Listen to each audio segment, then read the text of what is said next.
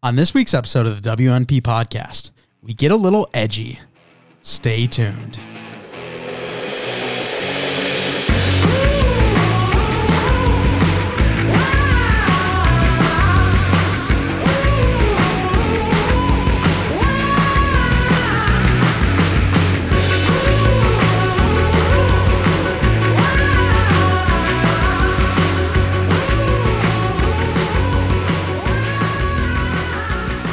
Episode 140 of the We're Not Professionals podcast. I'm your host, Mike Mitchelson, and joining me today, as always, my co-host, Chase Crawshaw. Chase, how you doing today? I'm doing swell. Thank you for asking. How are you?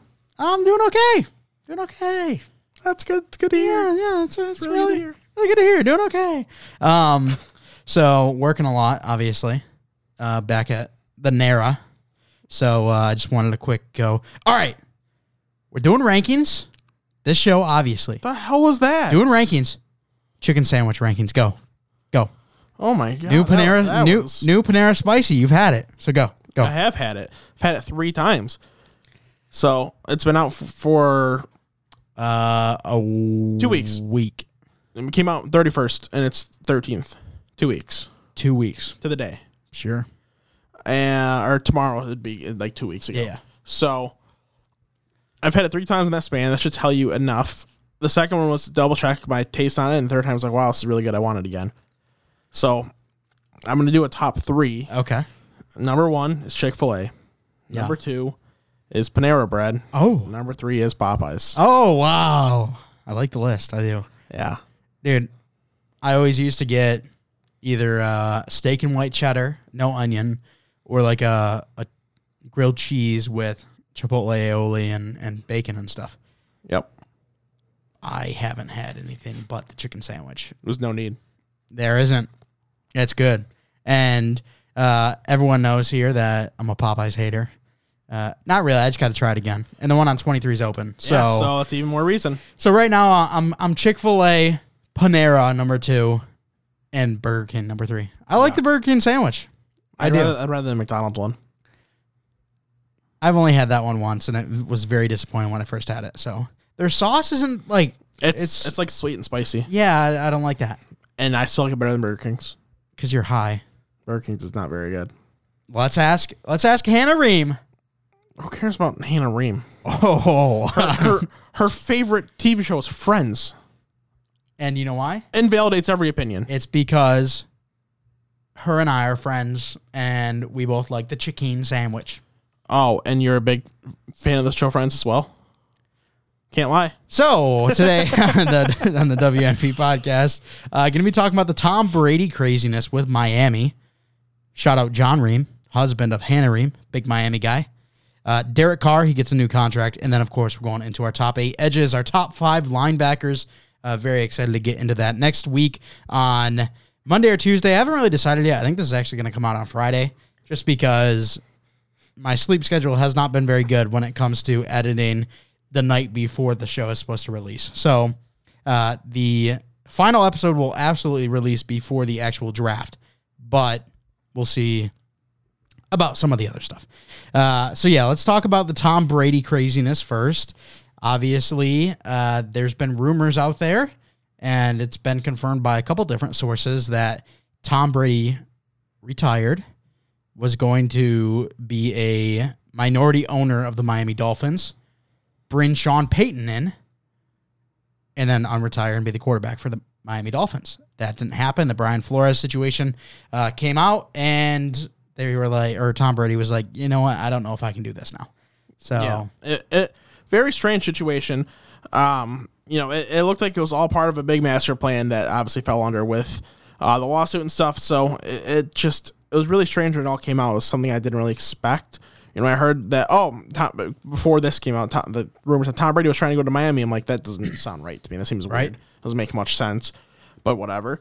And I guess, he was in a way. But really strange how it all unfolded. And he, instead of buying, a share in the team, he unretires. It just, everything about the situation, just strange. Yeah, my question is, why did he want to do it with Miami? versus like a Tampa Bay or another team. Maybe Tampa wasn't able or willing to sell him a share, and Miami was, and he still wanted to stay in the state of Florida. And who wants to buy into the Jacksonville? Jags? Who wants to buy into the Jags? Or trying to get back at Billy B and the Patriots. Same division. I mean, maybe it's not impossible. It's definitely part of the reason. Like it helped influence. Like, oh, it's against my former team. Yeah, truck them. Yeah. Let's not talk about Derek Carr. Gets a new contract. Derek Carr is a quarterback that you and I feel is very underrated. I think he had a very solid year this year.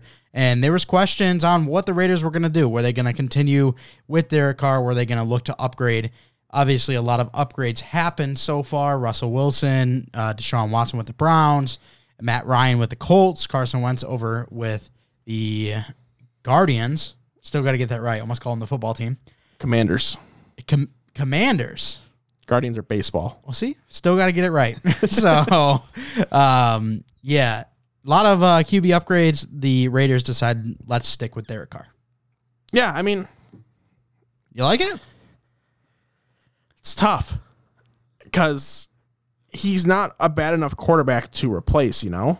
I mean, he's underrated. I like him. Yeah, he's not a bad enough quarterback to replace, but you got like 8 quarterbacks in the AFC alone that are more game-changing than he is. So it's going to be hard to try to win in the AFC with the Raiders. They're going to have to really do it by a committee approach more than just a quarterback carrying a team. It's really going to have to be a team win for them. So it's possible. It's doable. It's just not going to be super easy. The money is a bit, it's definitely pricey. It's a bit much. I know quarterbacks are all getting that kind of money nowadays, so it's just kind of how the market goes. But it's better than trying to result to the draft this year or next year. Yeah, $121.5 million over 3 years. That comes out to $40.5 million per. So it is a bit much, and they just gave that huge contract to Davante Adams. But hey, if this is a duo that you believe in, why not? Go all in for them. And the Raiders are a team that are going to have to have a great quarterback to compete in that division. I mean, all 4 teams look very good right now, and the Raiders very well could come out on top if they get good enough quarterback play out of Derek Carr with the addition of Davante Adams. It's not impossible. I mean, he had the MVP season in 2016, right? That's what it was? Yeah, I think it was. Yeah, so like it took me to fantasy football championship. It was so awesome. It's been so long. So, yeah. I'd love to know what some Raiders fans think. I know we've got a couple listeners that are Raiders fans, so go ahead, put down in the comments what you think about the Derek Carr Might as well. contract. And for those of you that aren't Raiders fans, down in the comments about your top 8 edges, top 5 linebackers, because that's what we're getting into right now. Top 8 edges, these are obviously defensive ends or linebackers that a majority of the time play on that edge, look to get after the passer. So we're going to be doing our top 8. This is a really fun class to look at. It's pretty deep. It's got a lot of high-end talent and one of the deepest positions in this class. Indeed it is. Should I just begin my list like I have from previous? Sure. And did you tell me anything about the edges? I don't remember if you said anything to preface the edges. I don't know, but all I do know is the Lions picked 2nd overall, and you want one of them. This is just the position I want. Okay. Really. I'll say before we head into this, there is a player in this edge class which is my favorite player in the draft thus far.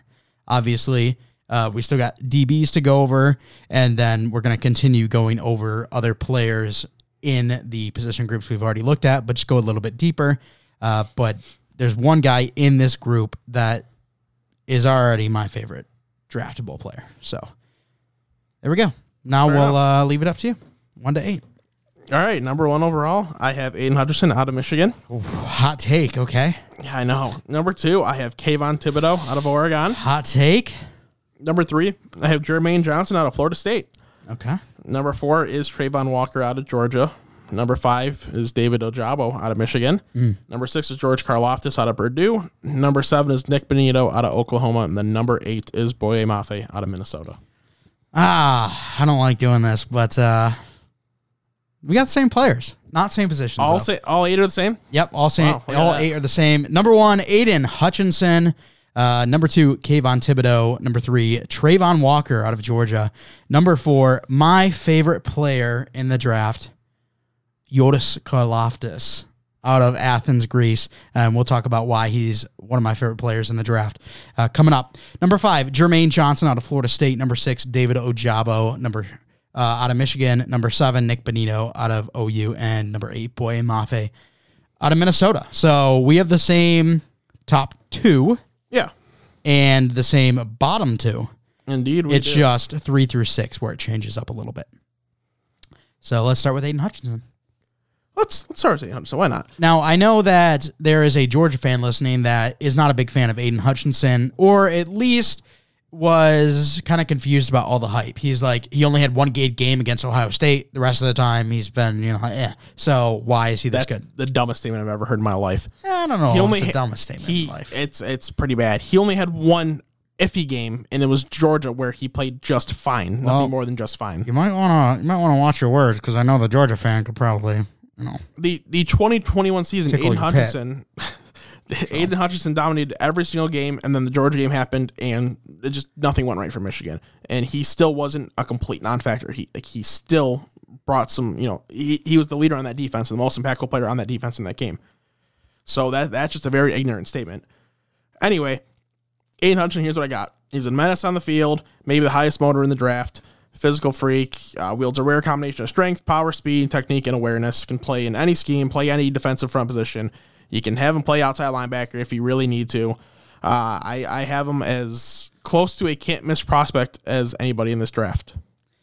I think that's a little high. He is my number 1. I think he's very good. Exceptional IQ, motor, like you said, great run defender, good speed, and great hand technique. Can get stuck on blocks at times. Once the defender gets their hands on him before he does them, there are times where he tends to get stuck a little bit. I'm also unsure if he has enough speed and bend to be elite attacking from the outside. I think from the inside or going speed to power, he'll be just fine. But pure speed off the edge, hitting from the outside, not sure if he's got enough speed and bend. And then also I've noticed that there is a false step that he likes to do often. Oftentimes he's lined up on the right side and he is coming in with his right foot, and he picks up the right foot first, then plants it, and then starts to move. So a bit of a false step. Those are just weaknesses that I saw, and I thought they needed to be mentioned, but I still have him as a top 5 pick. I still think he's going to be a great player. I don't think he's got the highest potential out of these edge rushers, but I think overall he's going to be a great day 1 starter for you. He's going to be a 3-down guy and could very well be a Pro Bowler, All-Pro, similar to like a Max Crosby or some of the Bosas. Yeah, I have him as a player graded worthy-wise of being a first overall pick especially in this draft class and a lot of draft classes. Is he a Myles Garrett type prospect? I'm not even going to go there, but he's definitely like the next step down from Myles Garrett, where it's somebody he's going to come in, I think he's going to safely be a top 10 edge in the league with a legitimate top 5 upside in the league. He's that kind of guy. Maybe number 2 on this list has a little more of a ceiling, I think, but other than him, I don't think anybody else below those top 2 have a higher ceiling. So I think Aiden Hutchinson is the most ready to go, the most ready to play, and with that combined with his ceiling, I don't know why the Jags would go anybody else at first. Yeah, I think Aiden Hutchinson would definitely be my first defensive end off the board last year. When it comes to the Chase Young draft, I'd rather Chase Young. When it comes to the Nick Bosa draft, I'd rather Nick Bosa. But I could see him being kind of a hybrid between Joey Bosa and Max Crosby, being a very good speed to power type rusher. I think he can be a 10-sack guy every year. I don't know if he can be a 20-sack guy like we could see out of a Chase Young or a Myles Garrett, but I think he's going to be a very consistent player, can do really good things in the run game, and can also get a lot of pressures on the quarterback. I think 10 sacks for him, like if in a healthy season, is going to be like his bar. It's going to be his minimum. And like he's got 16 to 18 sack upside. 20 sacks is hard to reach in the NFL. That's a very high number that not a lot of guys reach.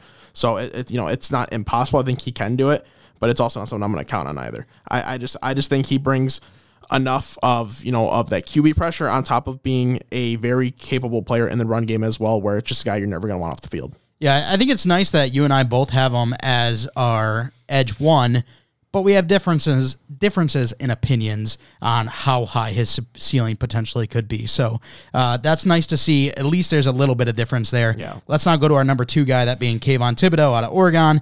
This is a guy that was highly touted. Mike. Oregon, highly touted coming into the season, and then just things kind of fell off.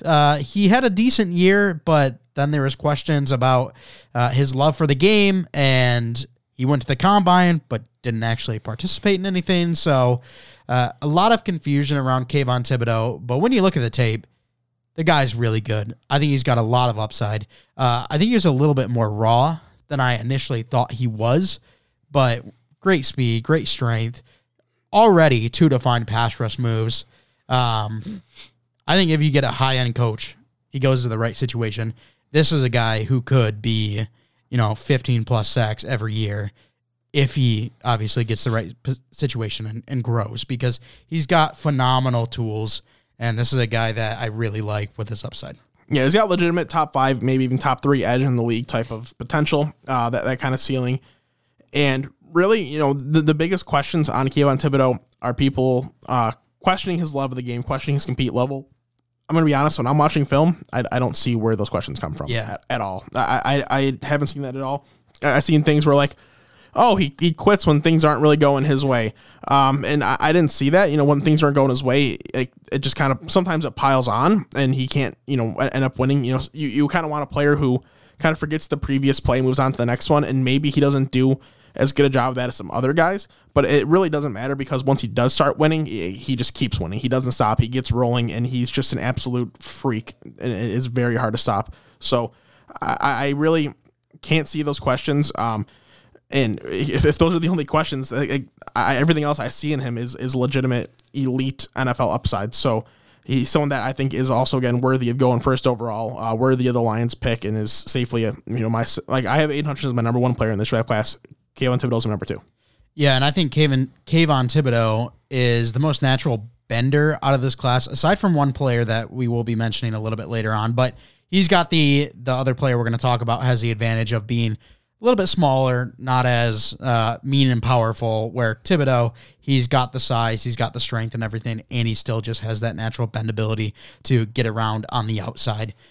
So big fan of that. Your number 3 is Jermaine Johnson. My number 3 is Travon Walker, but I believe you have Travon Walker 1 spot higher than I have Jermaine Johnson. So let's go into Travon Walker first, being out of Georgia.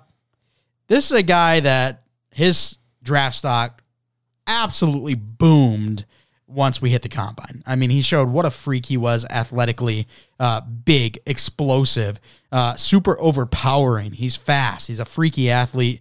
The one thing that really annoyed me when watching film is Georgia's actual defensive scheme, because this wasn't a guy that we got to see just go for the all-out blitz. Georgia often stressed patience, keeping an eye on the quarterback, containing the quarterback rather than going for the sacks.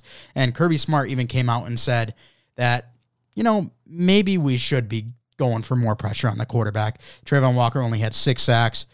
So I was a little bit bummed seeing that. But when the pass rush reps were there, he was very overpowering. I saw oftentimes he would shove the offensive line back.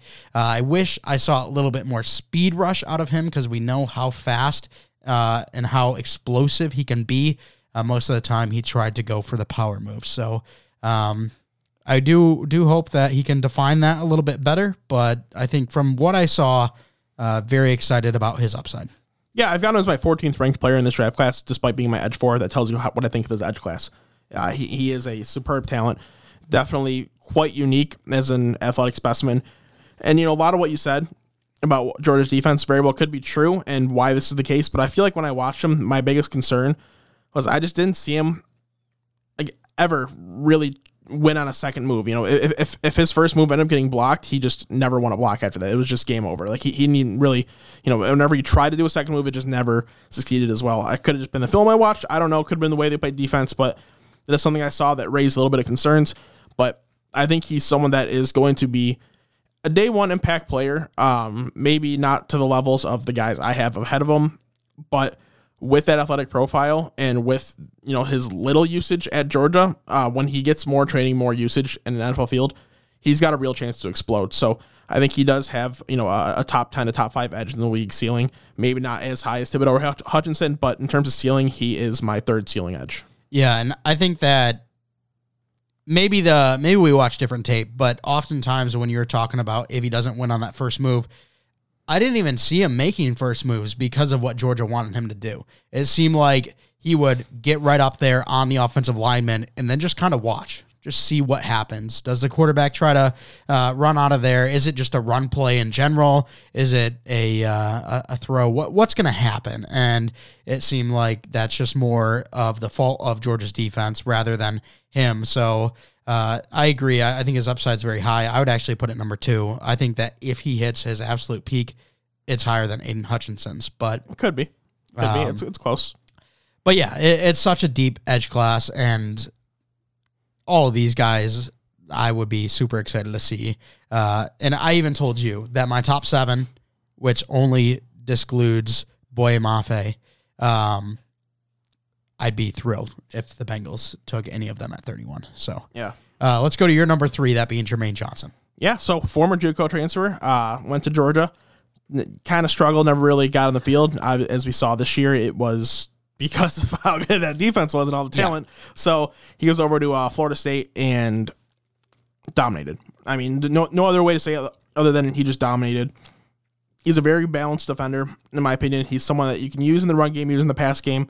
He's got a nice enough athletic profile with his power and his tools that he's going to translate pretty easily to the NFL. I think he can step on the field and really be an impact guy day one who has a pretty good ceiling. Just as I mentioned that Trayvon Walker is my 14th edge or 14th player in general in this class. Jermaine Johnson's my 9th player in this class. So I am very high in this edge class. I think there's a lot of guys that can be almost any team's number 1 edge and one of the best edges in the league. So if things go right for Jermaine Johnson, he can end up being a pretty special player. Yeah, I like Jermaine Johnson a lot. He's my number 5. But when you just look at the frame, like he reminds you of a Khalil Mack, or like he's just got the body for it, which is awesome. Great frame and length, like I said. He can win both ways, from the outside and from the inside, going more power, going more speed. I like him a little bit more as a power guy. I don't know if he's got enough speed and bend, like I mentioned with Aiden Hutchinson, to be purely on the outside and win by speed. I really like that he's got an eye for the ball. It seems like he's super easy to track where everything's going, where the play's moving. The one thing that kind of dropped him down to the number 5 spot for me is he seemed very steppy. And what I mean by that is in a certain play, if it took 3 or 4 steps for Aiden Hutchinson to get to the guy, it might take Jermaine Johnson like 6. I don't know. It just seemed like there was a little extra movement that didn't need to be there, making it maybe a little less fluent. And that's what dropped him down to 5 for me. But still, a phenomenal player. I'd be very happy to see him go in the top 20. I don't think I really noticed anything like that. It could just be that he has like shorter strides in the steps, honestly, and then it causes a couple more steps. Like it could be something along the lines of that. I don't know. But anyway, you saying Khalil Mack, it reminded me. I saw a comp on Twitter that Jermaine Johnson has the upside in profile Khalil Mack, where Trayvon Walker has the upside in profile of Von Miller. I don't know. How'd you feel about that? I don't know if I'd go Von Miller for Trayvon Walker. I think Trayvon Walker's a little bit bigger and isn't gonna win with speed as much as Von Miller is. So I don't know if I like that comp. Could Jermaine Johnson's ceiling be Khalil Mack? Maybe. But again, I'm not sure. I like that one better than the first, but I don't know if I agree with both of them. I slightly agree. I just kind of want to hear your opinion. I don't remember who tweeted it, but I just remember seeing that on Twitter. I was like, that's interesting. Yeah, definitely an interesting one to look at. I think both of them are more suited for speed to power or inside movement, though. Yeah. So, and where Khalil Mack and Von Miller, they can do both, but I feel like they're both suited better on the outside. Especially Von Miller. Yeah. All right, let's now talk about, my number 4. Your number 6. George. Yeah. Go ahead. George Karlaftis out of Purdue. Absolutely love this guy. Only 21 years old. Literally just turned 21 years old like 4 days ago. Happy birthday. Yeah. He's from Athens, Greece, which is so cool. Love those type of stories. And I know when we were talking offensive line, we talked about the Australian and what's Raymond? Austrian? Yes. So, there's players from different countries, but Athens, Greece is a little different in my view. So, and a lot of people have said he just looks like a Greek god, which he's got the body and everything. He's a big dude at 6'4", 275. This is a guy who wins much more with power. He's the strongest defensive end in this group, in my opinion. I think that the one thing that stood out for me with Karlaftis compared to the others is he was constantly in the backfield. Like, was he getting the sacks? No, not always. He only had 4.5 sacks on the season.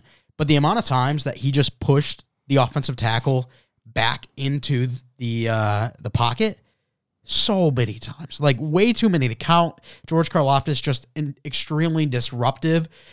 Even if he's not getting that sack, like I said, he just continues to push the offensive lineman back. I don't think he's great on the outside. He's got a lack of bend and true speed, but great run stopper. Can play inside and outside. I think he could be a good 3-tech if a team needs it. I just wish he learned a little bit more power moves. It seemed like he kind of relied a little bit more on the speed and outside game because he was an edge. But if he learns a little bit more in the power game, like a bull jerk, rather than just, straight up bull rush, like you could have some great talent out of this guy. It's funny because I thought his power was a little better than you're even stating, honestly. It's me saying he was the best in the class is understating. And I still think you're slightly understating. I still think that you saying that he needs to learn a little more power moves. I think that he has a little more than you're giving him credit for, but nonetheless, my only thing with my biggest knock on him, I guess, is I think he's only going to win with power in the NFL. I don't imagine him really winning much on the outside with speed. He's definitely going to win inside with power. And there's nothing wrong with that. I think he can definitely do it. He's a guy I'm still willing to take in the first round, but he definitely needs to really emphasize himself in terms of the power game.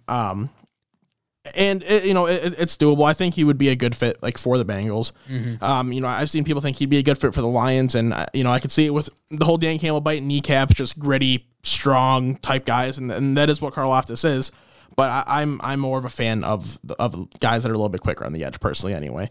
But he is definitely an interesting talent, somebody that I think is going to be a day one impact. Yeah, I'm a huge fan. And he was talking with Barstool Sports about how to say his name, and I can't roll my R's, so I'm going to butcher it, but it's Yotis.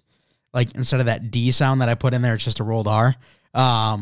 And he said that he changed it to George because that's the American version of his Greek name, where his brother Yanni didn't change his Greek name because it's super easy to say, but if he did, it was just John. So they were giving him trash about George. That's not as cool as Yanni, and so he went through all of that. And, gotcha. It was really cool to see. He's a big nerd. He watches anime and stuff. You and I don't, but I sent it to Johnny and was like, "Guy watches anime." He's like, "That's pretty cool." So that's funny. All right, let's not talk about David Ojabo. You're number 5. He is my number 5. My number 6. Yeah, so I really like how raw he is because he found ways to succeed at Michigan while being still new to the game, new to the position. I mean, he's really only been playing it since college. He came from, I don't remember where he came from overseas, but Nigeria. Yeah, Nigeria, that's right. And another import player. We're talking about quite a few of them in this class, a couple guys with some legit upside. And that's what Ojabo has. I think it's going to take some time. He's really just a pass rusher at this point. He's someone that's just going to win on the outside. And really not do, too much else quite yet. You're going to have to teach him a little more in the run game, teach him to win more on the inside, win more with some power. But he's got, he's got enough of those tools in place where you can really develop him into a premier pass rusher, some guy that has pretty close to unlimited ceiling. Yeah, I mean, he's very quick, very elusive, really good bend. Just for a guy that is a raw talent, having an Achilles injury really scares me. And that's why he's down at 6. It's tough. I think that if he didn't have the Achilles injury, this would be a whole different conversation. Maybe he sneaks into my top 4. But because he does, he's a guy that wins because of how explosive he is off the line and how he can beat the tackles quickly, be elusive, be super quick, get to the quarterback. And an Achilles is definitely going to hurt that. So I do shy away from him a little bit, but I think he is a good talent. I think if the Achilles heals perfectly, and I mean, modern medicine is phenomenal. We've seen players come back from crazy things super quick. So I'm really hopeful that he's going to be back better than ever if he goes to the right position. If everything works out really well for him, he very well could be one of the top guys in this class, if not the top guy. Yeah, and with the way that, Achilles injuries are starting to heal now, is it just injuries in general? We're seeing guys recover a lot quicker and return to form a lot better with the new types of medicine, new types of treatment. So I'm optimistic on that front, and I'm going to play the side of optimism. I'm not going to play the pessimism side like you are over there, negative Nancy. Everything needs to hit, though. Yeah, no, it's when was the last time everything hit for someone? Me, I'm handsome, I'm smart, I'm funny, great podcaster. Okay. Let's now move on to Nick Bonitto, shall we? He is our number 7 from Oklahoma. What do you like about him? I got him. I texted you asking, what do you consider him, edge or a linebacker? Because he really is right in between. He is a little bit bigger, more pass rushing style linebacker, or he's a smaller type of edge who can play more as a linebacking type of style. So he's right in between there, but I do like enough of the tools where he still is a guy that I'm looking at as a first-round pick that you can kind of use as you need him. He ran a good 40, backed it up with the athleticism that I saw on tape. His size, he's not going to win a lot with power. He's going to have to do a lot more athletically, but I don't think it's going to be too much of an issue for him. I think he's going to be someone that you keep on the field for every type of play, run, pass. He's going to be useful, and if you're willing to use him as someone who is along the line, someone who is back in coverage in a linebacking position, I think that's how you can get the best use out of him. You got to be someone that is willing to utilize his full abilities. If you keep him at just like a linebacker, for example, like a coverage linebacker, I think he can do it, but you're gonna take out part of his game. If you keep him as just a pass rusher, again, he's gonna be able to do it, but you're gonna take out a part of the game that he could help out in. Yeah, and I don't think Nick Bonitto is anything close to Micah Parsons, but I think he could be used in a similar fashion where first, second down, you play him at linebacker, but when it comes to third down where you need the pressure, you put him up on the edge, try to get him home. I agree. Get to the quarterback. So, and this is the guy I was talking about that I think is probably the most natural bender in the draft class. And no, not airbender, natural bender. He's great on the outside. And a lot of the things I saw actually surprised me a little bit with how good he actually was. His open space tackling is actually phenomenal. I did not expect that. But the size does concern me a little bit. The overall pass rushing ability doesn't match some of the guys above him. So I think he is a guy that can be versatile, play edge, play linebacker. If you find the right situation, like Dallas did with Micah Parsons, he could be excellent. Could be a great chess piece. Yeah, and this is another guy that'd be okay with the Bengals taking at 31, which shows how great the class is. Oh yeah, Boye Mafe. I would, you hate his guts. No. You wish he didn't play football. I like Boye Mafe a lot, but I think 31 is a bit of a stretch. Like if he's there at 62, I mean that's a slam dunk. I've seen him more and more and more in the first round every day. Really? Yeah. I watch mock drafts almost every day on YouTube, and I've seen a lot more of him late first round or late first, early second. It's really where he's going. He will not be available at 62. No, I know he won't. Yes. But that doesn't mean I want him at 31. No, it's fair. He is a freak athlete, high motor, works his ass off. Those are the type of things you like to see from somebody who's still pretty new to the position, new to the game, because he is yet again another import player, still kind of new to the game of football, and not been playing it his whole life like most of these guys have.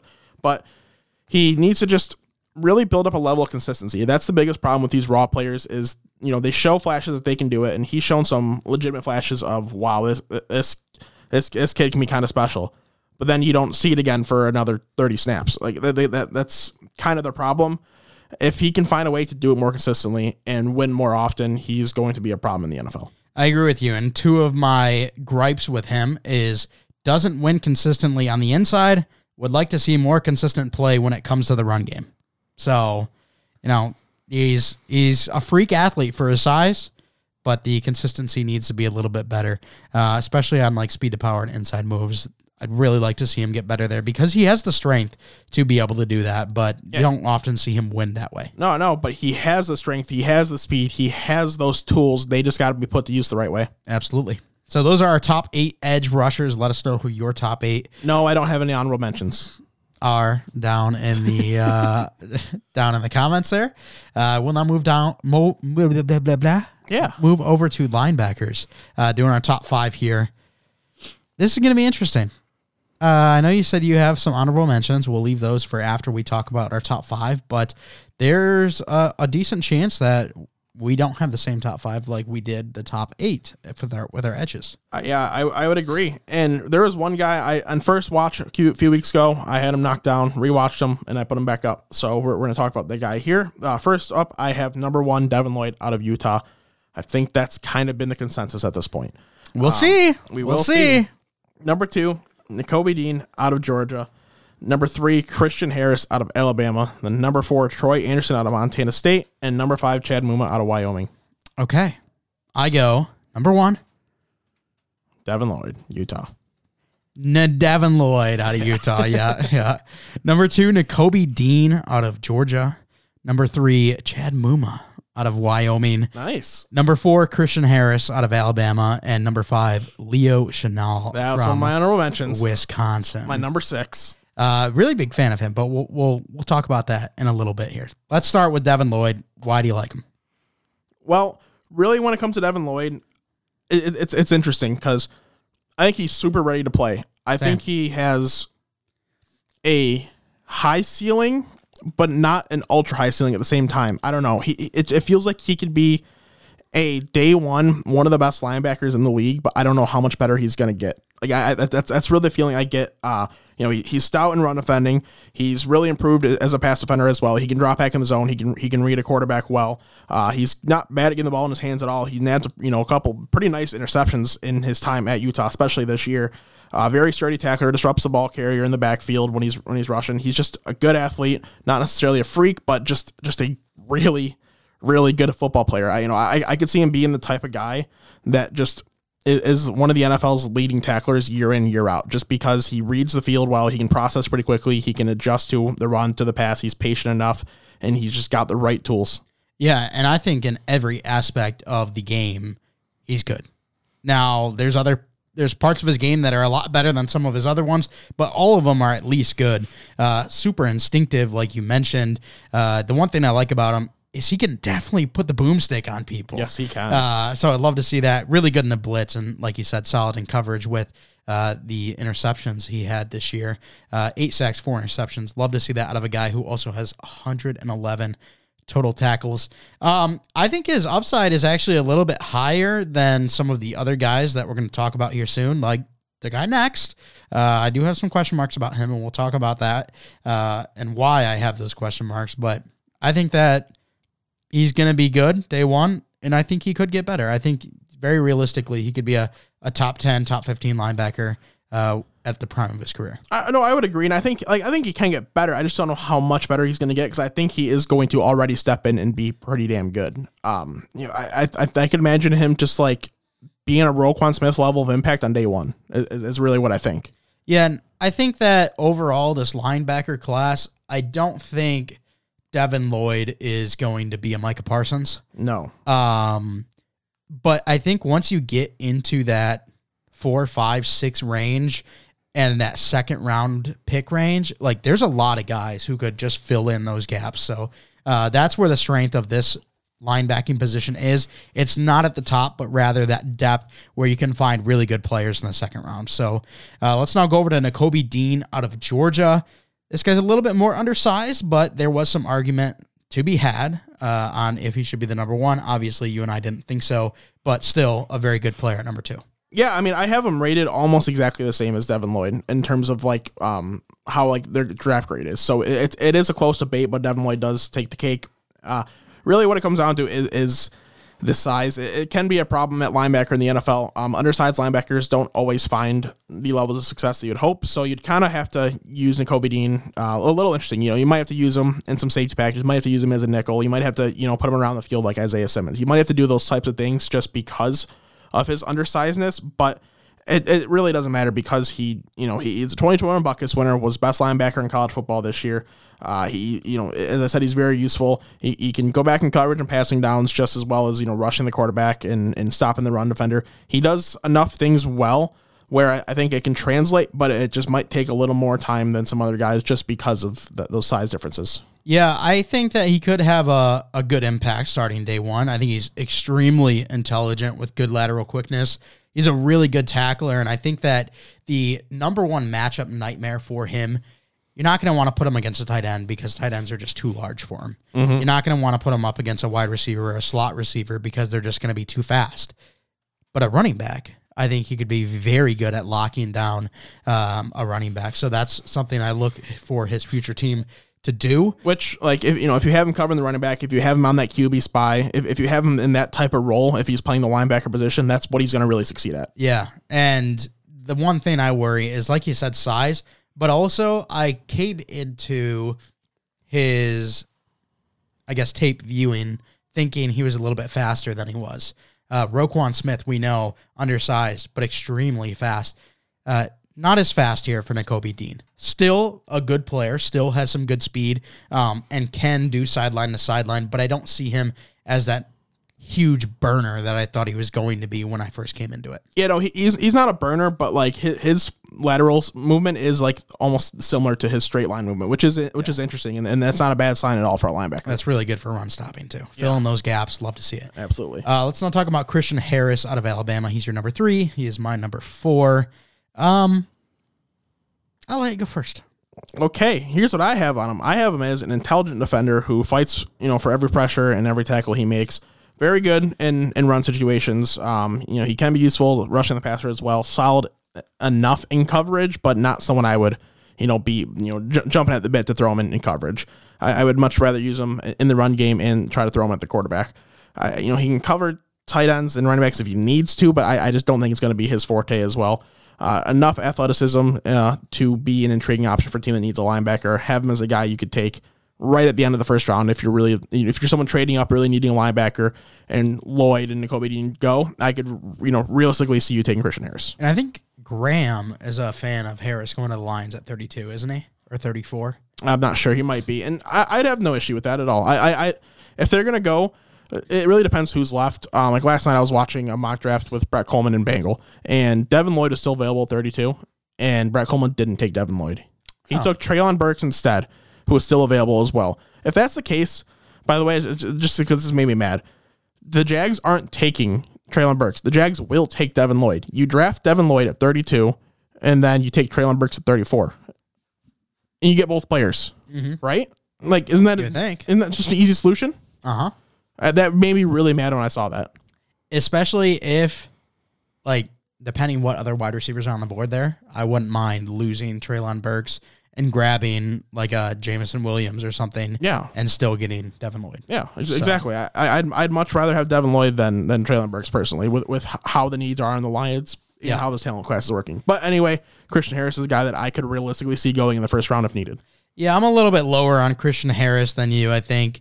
I think he's got really good athleticism, really good size.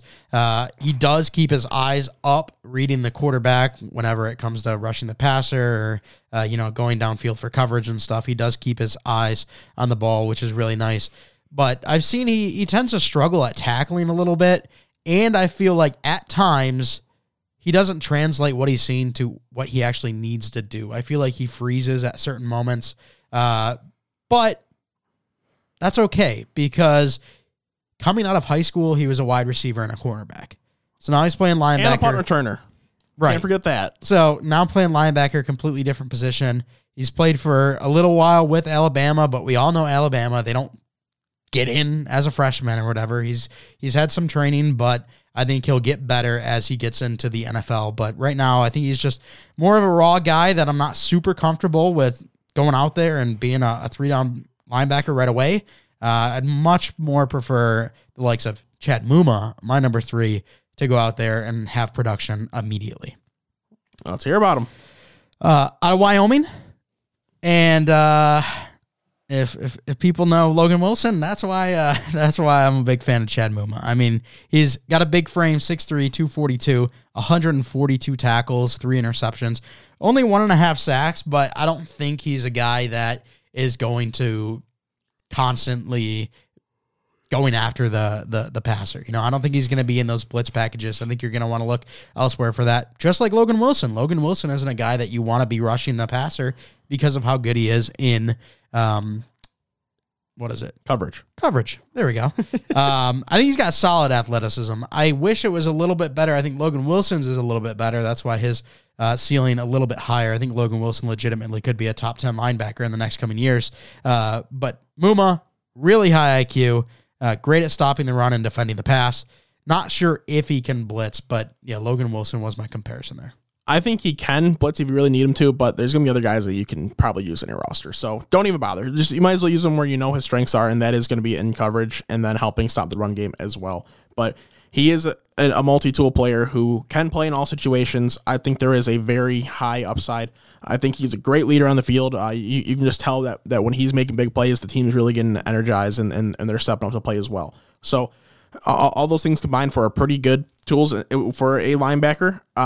The only thing he needs to do is just do it more consistently, prove that he can do it against higher level competition, because you did see sometimes, playing against a couple better teams, it wasn't as dominant, and it happens sometimes. It's just the way she goes.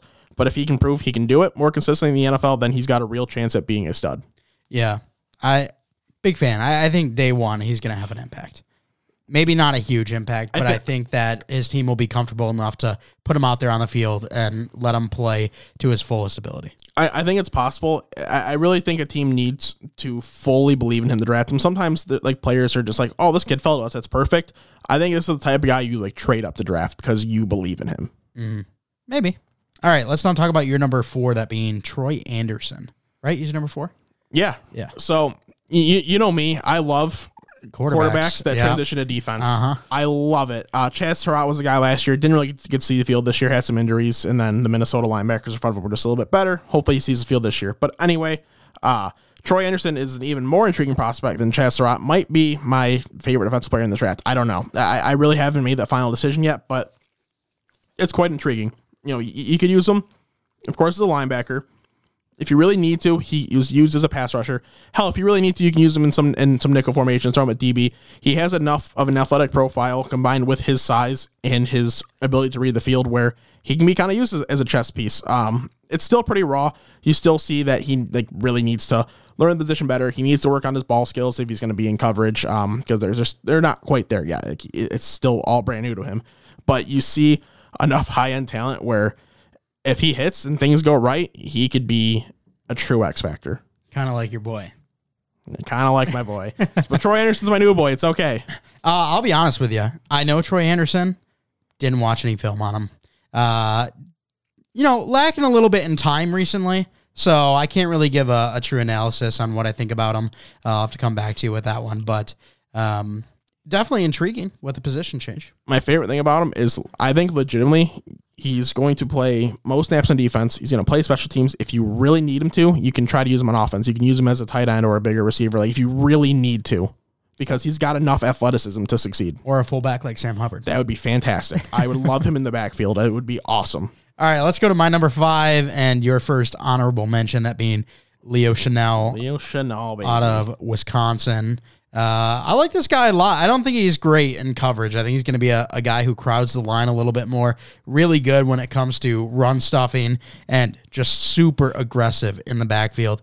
A big, nasty dude. And I love that out of him. The blitz, I think it's so fun to watch with him because of how violent his hands are. He will get in the face, get in the neck, get in the shoulder pads of the offensive lineman and just kind of manhandle him. I mean, he's a big dude, 6'2", 261. So although he's not phenomenal in pass coverage, when it comes to run stopping and crowding that offensive line, this is the guy you're going to want. Absolutely. He's going to play first 2 downs for you every single time. You're going to want him on the field. You can use him on third down in pass situations if you really need to, but if you're going to, you might as well just throw him at the quarterback. Throwing him in coverage, it's really not going to help you a whole lot. Right. And he can get to the quarterback. He's got enough straight line speed and athleticism where he might be able to generate some pressure, but he's not going to get a lot of QB hits, a lot of sacks. But he definitely is someone who is a menace in the run game, is a true, just heavy, solid linebacker who is going to stop the run. He's going to have his big games against the Titans. He's the type of guy that could stop Derrick Henry. Not a lot of guys can. Leo Chenal is the type of guy that could. It's exciting. I think he is going to be locked and loaded day one, early down linebacker, but he's really going to have to work to try to develop to get himself on the field a little more, because right now it's kind of just early down is all I see. Yeah, and I got to say, he reminds me of a guy we looked at last year, that high at my top 5. I don't remember if you and Alec had him in your top 5, but it was a guy who wasn't necessarily great in coverage, but when it comes to his effort around the line, he was phenomenal. And that was Nick Bolton, who went to the Chiefs and had a really good rookie year. So I could very well see Leo Chenal have a similar type of impact. Yeah, that's possible. We both have one honorable mention, and you had 2. I have another one as well. Yes, I know. So Leo Chenal was your first, but who was your second? I'm going to guess it's the same one. I don't know. Quay Walker? It is not. Interesting. Who you got? His teammate, Channing Tindall. Interesting. Well, real quickly, Quay Walker, another overshadowed UJ defender, just like every single one of them. Yep. He's only a 2-year starter, but he's a very good athlete who's shown some legit flashes. I think he can be an option in the pass and run game. I'm just not sure if he can be completely dominant is really what it comes down to. Yeah, I mean, Channing Tindall, I think he's just super raw, but the speed effort that he plays with, like, if he gets taught well, I think he could be an amazing blitzing linebacker. So it's definitely a guy I'm going to keep my eye on. I've seen some people say, is Channing Tindall better than Nakobe Dean? I'm no. But this is a guy with a lot of upside if he can reach it. So that's why I've got him as my honorable. That Georgia defense was quite special this year. Not often do you have a wide receiver, 1 or 2 running backs in the same team, as well as 2 defensive tackles, an edge, potentially 3 linebackers. Where I think very likely we'll talk about at least 1 defensive back from Georgia next week. So, I mean, the team was just special overall, and that's why they won the championship. Yeah, it just one hell of a football team. One hell of a defense, one hell of an offense. I'm looking really forward to seeing these guys in the NFL. I do this Dynasty League. I was talking to you about it. It's like, what we do, we only draft players that are early on in their NFL career. So it's guys, your NFL players have essentially like college eligibility. So like a rookie in the NFL is going to be a freshman in this, and then you can retro place, blah, blah, all this stuff. So, it's offense and defense. We just did our draft, or our recruitment technically. It's an auction bidding style. I added, Aiden Hutchinson, I added Jordan Davis, I added Devin Lloyd, and I added a defensive back we'll talk about next episode, Andrew Booth. I'm pretty happy with that recruiting class I had right there. I think those are all guys that are legit first-round picks, legit weapons in the NFL, right away. And something was just crawling on my arm. That was weird. Oh, okay. It freaked me out. Spider. But, yeah, maybe. I don't know. I might have a meltdown here in a second. But, yeah, it's... That would be great on camera. I just mute your mic as you're just, like, freaking out. That would be terrible. But it's just a really great, the Georgia defense is great. As I wanted to mention with Jordan Davis, and just this whole defensive group in this draft class it's quite special. I didn't really think about this until I heard it today. The reason that I feel like this draft class is deeper than normal is it's like the most people declaring for the draft that in the history of it, because last year with COVID and stuff, a lot of people took their COVID redshirt year and using extra year eligibility. So the draft class was the lightest it had been in like 20, 30 years. So now we got the heaviest draft class because a lot of guys feel like, all right, I took the extra year, now we're ready. So guys that might be ranked 3, 4, 500 would have legitimately been ranked in the hundreds last year. So this is a very deep class, and I didn't really think about that until I heard that, but it makes a lot of sense. Yeah, I'm excited for this draft. And maybe there's not the highest end talent at the top of the draft with quarterbacks, and we shared our thoughts on Aiden Hutchinson. You think he is, right there with the best of them. I think he might be a little step below, but one thing is absolutely for certain. You still can get an absolute dog and starter in the 3rd round because of just how deep it is. Right now, I have 39 guys with first-round grades. Most of those guys are second half of the first round. So that tells you that there's guys that are day one impacts, but maybe not our franchise-changing type guys. Yeah, and we got a big Lions fan base that watches this. Having picked 2, 32, and 34 in a class that shows tremendous depth is not too bad. I hope the Jags go off the board and take Trayvon Walker or take an offensive lineman, because if the Lions can get Aiden Hutchinson at 2 and then do whatever, pretty much whatever else from there, if say Devin Lloyd falls 32 and then 34, all of a sudden, they feel pretty good, and maybe Dax Hill falls, maybe George Pickens is still available. Hell, maybe they feel really good about a quarterback. If the quarterback's at 32 that they're going to take him at 32. But anyway, there's a lot of really interesting situations that could happen with the Lions that I'm very excited for. Yeah, I mean, Trent Baalke with the Jags, general manager with the 49ers from 2011 to 2016. A lot of times you would rather go for the high upside than the day one starter. Trayvon Walker. So very well could happen. I think Trayvon Walker could be pretty good there, just because Josh Allen gives him that flexibility to not have to deal with the double teams and not have to deal with the spotlight being on him immediately. So I think whoever goes there is probably going to do well. Yep. But that's going to be a nasty defensive end group. Yes, it is. With Josh Allen, the quarterback. The quarterback, Josh Allen, indeed. All right, well, that's going to do it for the show. We want to thank you so much for coming out and giving us a listen. If you do want to stay up to date with us, you can follow us on Twitter at WNP Sports Pod. This again on Twitter at WNP Sports Pod. We also have a TikTok, Facebook, and Instagram. Those links will all be down in the description below, as well as the Twitter link. So make sure to click those to stay up to date with us. If you are listening on YouTube or watching on YouTube, if you could please give us a like, comment, subscribe, and hit the bell to turn on notifications. YouTube will let you know when we come out with a new video. We'd really appreciate that. And we would love to know your top 8 edges and your top 5 linebackers. Or if you don't want to do all that work, just let us know who your number 1 is. Is Aiden Hutchinson the number 1 edge in the group? Do you prefer Trayvon Walker? Do you prefer Jermaine Johnson? Let us know down in the comments below. If you are listening on a podcast platform, if you could please give us a follow and a 5-star rating. We would absolutely love you for it. Thanks so much for coming out. And as always, we're not professionals.